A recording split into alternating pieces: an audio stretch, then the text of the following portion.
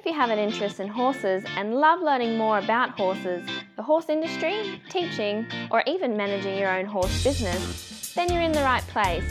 We would love you to join us on our mission, which is to improve the lives of horses around the world through the education of riders, handlers, and trainers. So get comfortable, listen in, and enjoy.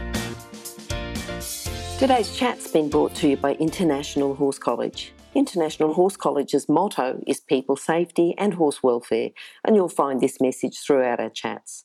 Registered Training Organisation number 31352. This is another of our popular Listener's Choice interviews, which we're playing over the weekend.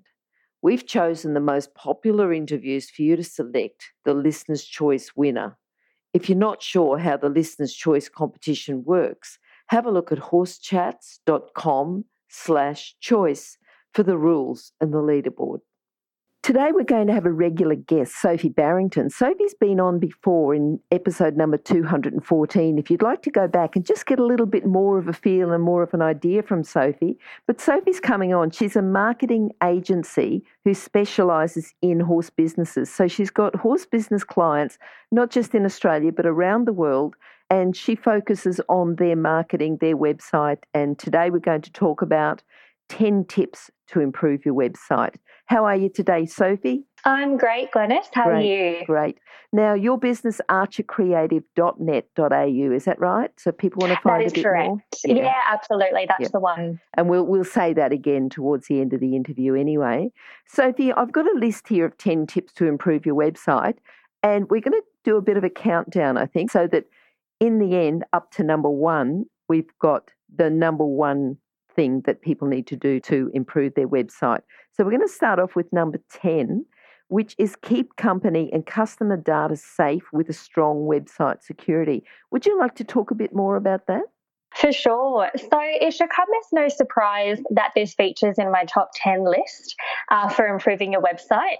With a lot of new data breach laws emerging in Australia, it's really important that equine businesses become familiar with these types of laws, and obviously the importance of protecting customer and client data and obviously company data is sacrosanct. So it's really critical for this particular point that people choose a reputable and reliable website developer who is equipped to install and manage your website security. One thing I do want to particularly note here, Glenys, is that when people build their websites, it's really important they choose a content management system that obviously has security features embedded, but actually looks at installing additional plugins to really enhance their website security. And we really suggest as well to install website security in multiple layers, so you're protecting not only data, but everything from the actual website itself right through to your server. Yep. And I think it's important also too, like as a horse person, if you want to get better at something, you employ a coach, a mentor, someone that's going to keep improving things. But to do with this, like changing laws in website data, I'm sure that everyone wakes up in the morning before they go and ride their horse, they go and look at the latest laws in website data, like not. So I think it's important to realise that if we've got a company like yours, that those little things, we need to be aware of them. But also to know that you're doing the research and we don't have to. Absolutely. That's what's really important, why it doesn't matter whether you choose Archer Creative or choose someone else. The most important thing is that the website developer and the website development team that you actually work with are reputable and reliable, because they really do need to know their stuff to not only create a great website that works well and looks great, but obviously one that ultimately protects all of the data behind it. Yep. All right. Now, the next one we've got is number 9, working backwards again. Invest in quality hosting from the outset to avoid issues later. What type of issues would we be avoiding? Yeah, well, basically, when it comes to website hosting, this is really one of those areas where you truly get what you pay for. With hosting, a lot of businesses that I've spoken to, ones that have worked with us and ones that haven't worked with us in the past, ultimately, it can be really tempting to cut costs in this area. There's quite a number of offshore website hosting providers where it's really quite cheap. You might be talking just a couple of dollars a month to host your website. And what that means essentially is that your domain name, name. So for example, my own is archercreative.net.au. That domain will be obviously hosted, and the website itself, what people see on the front end, will have a place to live on the internet. Unfortunately, though, when you choose a cheap hosting provider, you can run into a number of issues. One issue might even be as simple as customer service. If you're trying to get a hold of someone who's offshore or doesn't have a good phone line, you might be relegated to having to try and contact them through a messaging service or through email, and ultimately it can get really frustrating. And then other issues, obviously more technical and more severe type issues that can occur, is that your website may go offline, that hosting provider may for some reason, disappear. So there's quite a number of issues. You're really placing a lot of trust in the company that you choose. So what's really critical for businesses to have a look at, if they are hosting with a provider that's really not providing an exceptional service, is to start looking at some other options. And I would encourage them to look within Australia, so that their website is hosted here if they're based here, and likewise in their own country, just for the best quality of service. Ultimately, any kind of, cutting costs that you're going to be getting in the short term might end up costing your business more, not only in money, but obviously wasted time and energy. Now, Sophie, I'm going to ask you to take a step back here and just do a really basic explanation about what website design, putting a website together and then hosting, what is needed there? Because some people just think, I just want to get a website, I just want to get a website, that's it, full stop. But there's really different steps there, isn't there? It's got to be designed, then it's got to be made, and then it's got to be hosted so it stays online. That is correct. It will depend on someone's budget. So one example of what we have done for clients in the past is we look at doing a build using a pre-existing theme. So we use WordPress at Archer Creative for all of the websites we've ever built and that we ever really intend to build. WordPress is used by about 25% of the world's websites. It's a really great CMS, or content management system is what that acronym stands for. Essentially what we could do is when someone comes to us with quite a limited budget, first thing that we need to do is purchase a domain name. So that is the website URL that you'll obviously type in directly into a browser to go to someone's website. So that domain name, normally there will be a couple of dollars per 12 months. So we purchase that domain. And then what is also really important is that people set up an email address connected to the domain. One of the common things that a lot of horsey businesses do is they'll use Hotmail or Gmail as their email address. And it's just one of those little easy things that with the right support person, you can easily get something attached to your actual domain. So that in a nutshell is the URL and the email address side of things. Certainly looking at the design and build of the website, as I mentioned, you can use a pre-existing theme, which can range from a couple of dollars through to a couple of hundred, or another alternative is we can do custom builds. And this is where clients have a little bit more money to spend, but ultimately the importance of spending that money is they actually get a website which is completely original and 100% designed to their needs and their business. So rather than using a template that you might find elsewhere on the web, you're going to have obviously something that's very unique to your business, which is an important part of branding as well. And then the actual launch of the website, when the website goes live, it'll obviously be searchable under that domain name or URL, and that ultimately is what lives online through your hosting provider. Okay, no, that's good. I mean, we're horse people. We're not technical people. So sometimes questions like that for someone, I know it's about improving your website, but there may be some listeners who don't actually have a website yet. So it's great that we've covered that. Yeah, absolutely. And obviously any kind of questions, any technical questions, it can be quite confusing to know what you're talking about. And let me know if there are any other questions that come through as a result of this podcast, and I'd be happy to answer them. Brilliant. Okay, now the next one is number 8. So taking a step back and assessing your website using the 5-PACE test. Yeah, so the 5-PACE test is, as it kind of sounds, it's obviously a very simple test where you literally are going to take a few steps back from your website. So one of the key elements with improving a website is really starting with the homepage. Obviously, the homepage, when you go directly to a website, it's really one of the first places you're going to go to. Normally, it is the most popular page on a website in addition to an about page or a product or service page. So ultimately, if someone arrives on the website and you really want to assess what the first impression is of your website.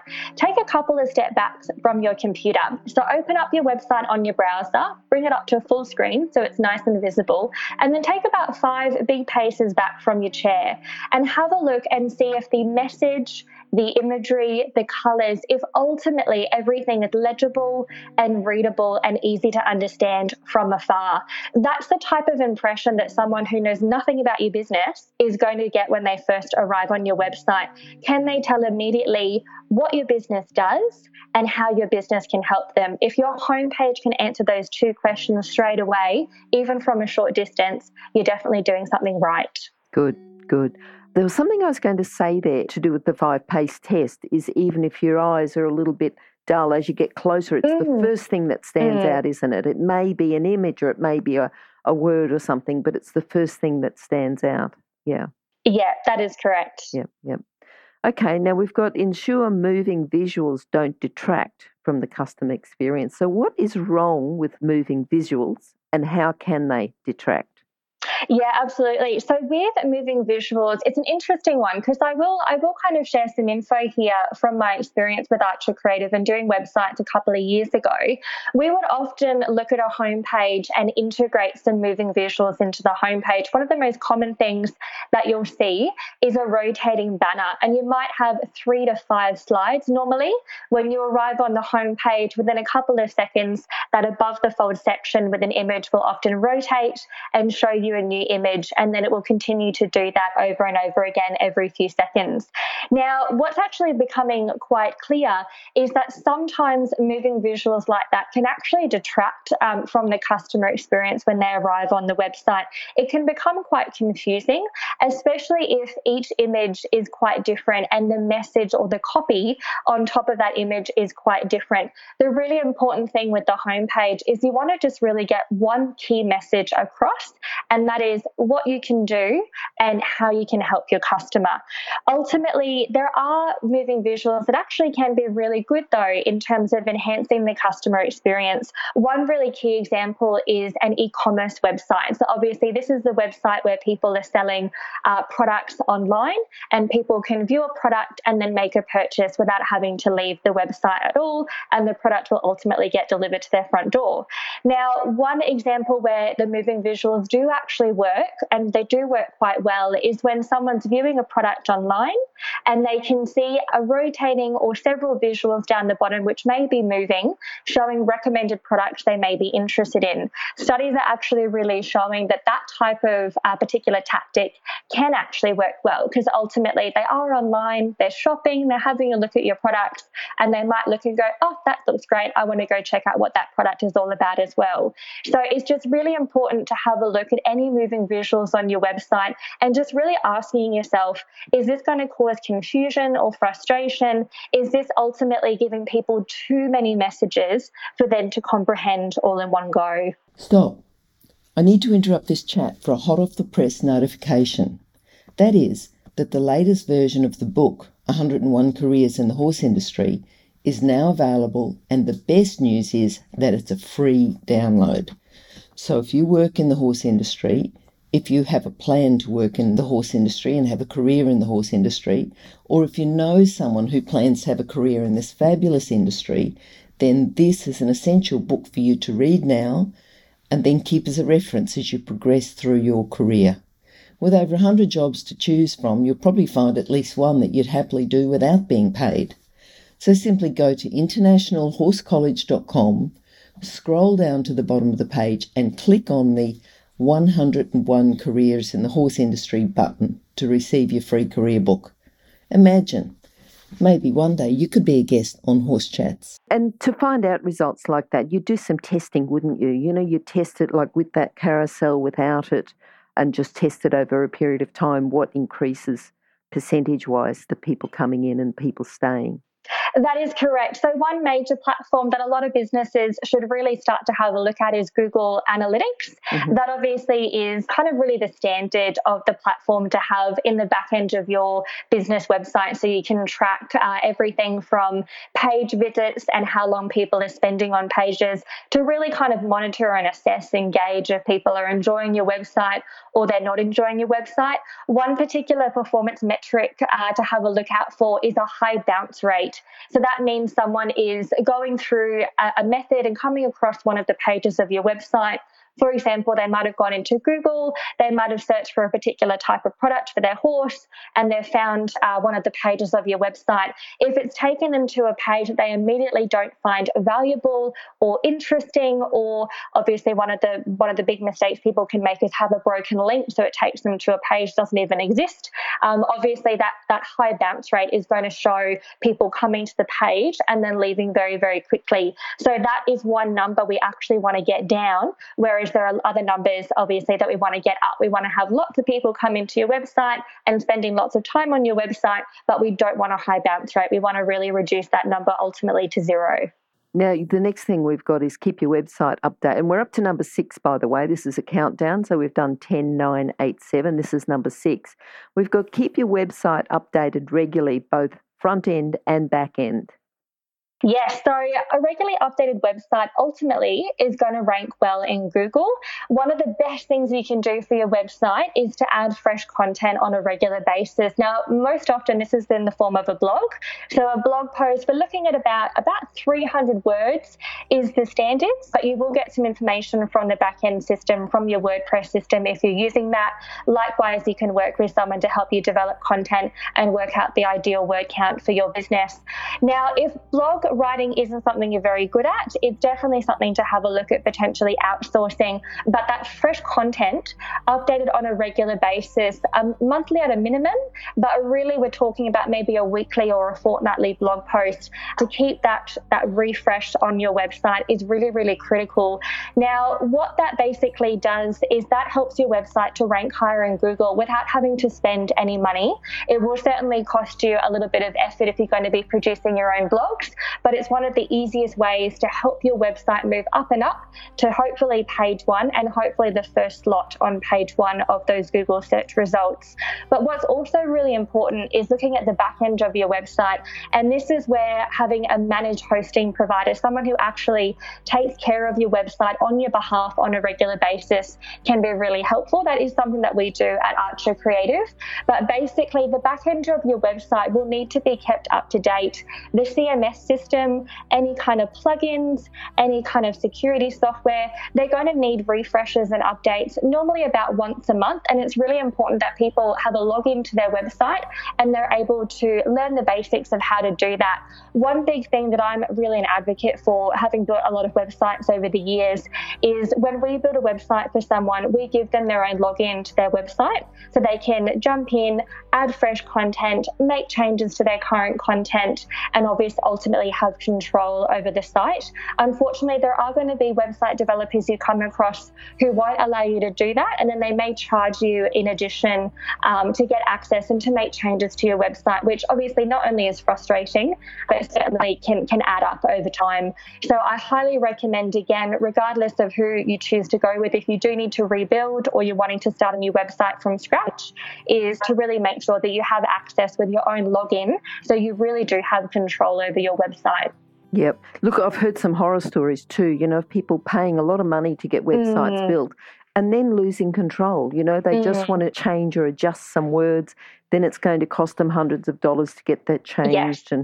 Yes. And so just some horror stories. So I think that's a very important tip there. Yeah. Yeah, definitely. All right, down to number 5 now. So we've got, 5, 4, 3, 2, 1 to go. So number 5, the 5 best tip to improve your website is to reduce page loading time by optimizing images, enable browser caching, etc. Yes, so there's a few things you can do to reduce your page loading time. Like I mentioned a few minutes ago, that high bounce rate is one of those particular performance metrics that you actually want to reduce. And the same thing is reducing your page loading time. It might be a little bit of a surprise, but when I talk about speed being a killer, I'm actually talking about a slow speed. If you have a website that takes seconds, maybe 10 seconds or longer to load, you're really doing yourself a massive disservice. As you can imagine, when people go onto the internet, we expect things to connect quickly. And in fact, a lot of people actually expect a website to load in 2 seconds or less. That means you literally have 2 seconds to keep the attention of someone who's visiting your website and obviously get them to then spend time on your website having a look through. Now, any second over and above 2 seconds, you really could be losing potential customers who will then go elsewhere looking for similar products or services. So there's a few things that you can do, and you can do them with the help of a website developer quite easily. It's not something that takes a huge amount of time, depending on how much content you have on your website. So one of the key things is to start by optimizing images. So a lot of websites have great images on them. They have high quality images and sometimes video as well, but they're not optimized for the web. So it means that those high quality images that may be quite large in file size are ultimately slowing down the page loading time, which is obviously not a good thing. So what we want to do is optimize those images, and there's a number of little steps that a website developer can do for you to bring down and really optimize the file size. And then secondary to that is what's called enabling your browser caching. So browser caching essentially really quickens up the process when someone comes back to your website. It essentially means that the browser that you use, for example, it might be Internet Explorer or Firefox or Safari, depending on the device or the computer that you're using. But if they've come to your website before and they're a returning customer, by simply enabling browser caching, you'll actually be able to speed up the page loading time as well. And again, if these are things that are just a little bit too technical to understand, have a chat with your website developer, or obviously get in touch with Glenys here and I can answer your questions. Okay, and if someone asks the same question a few times, that might be another tip. What we're going to do, just to interrupt there, is have Sophie as a regular guest. Now, in May, she was, I think, the first of the month.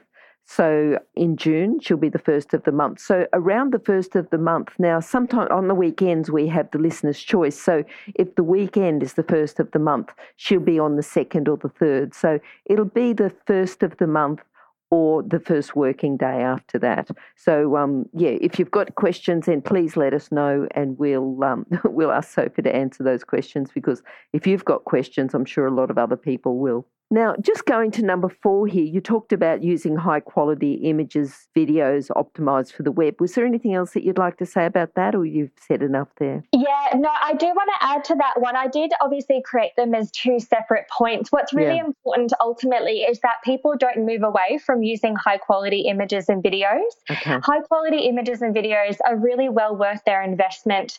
Obviously, it's really critical when you have a professional product or a professional service that the images and the video and any other type of marketing assets that you create to showcase that product or service is as professional as you intend it to be. So using a professional photographer or videographer, purchasing high quality stock images, they are really important to make sure that your website ultimately looks really good. As you can imagine, if someone is coming onto your website and actually is looking to potentially buy your product or certainly make an inquiry about your service, you want to make sure that you're really putting your best foot forward, and certainly having really high quality images and video is going to do that for you. But again, obviously just make sure that those aren't going to work against you by being too large on your website. Just make sure they're always optimized for page loading and for the website experience. Yep.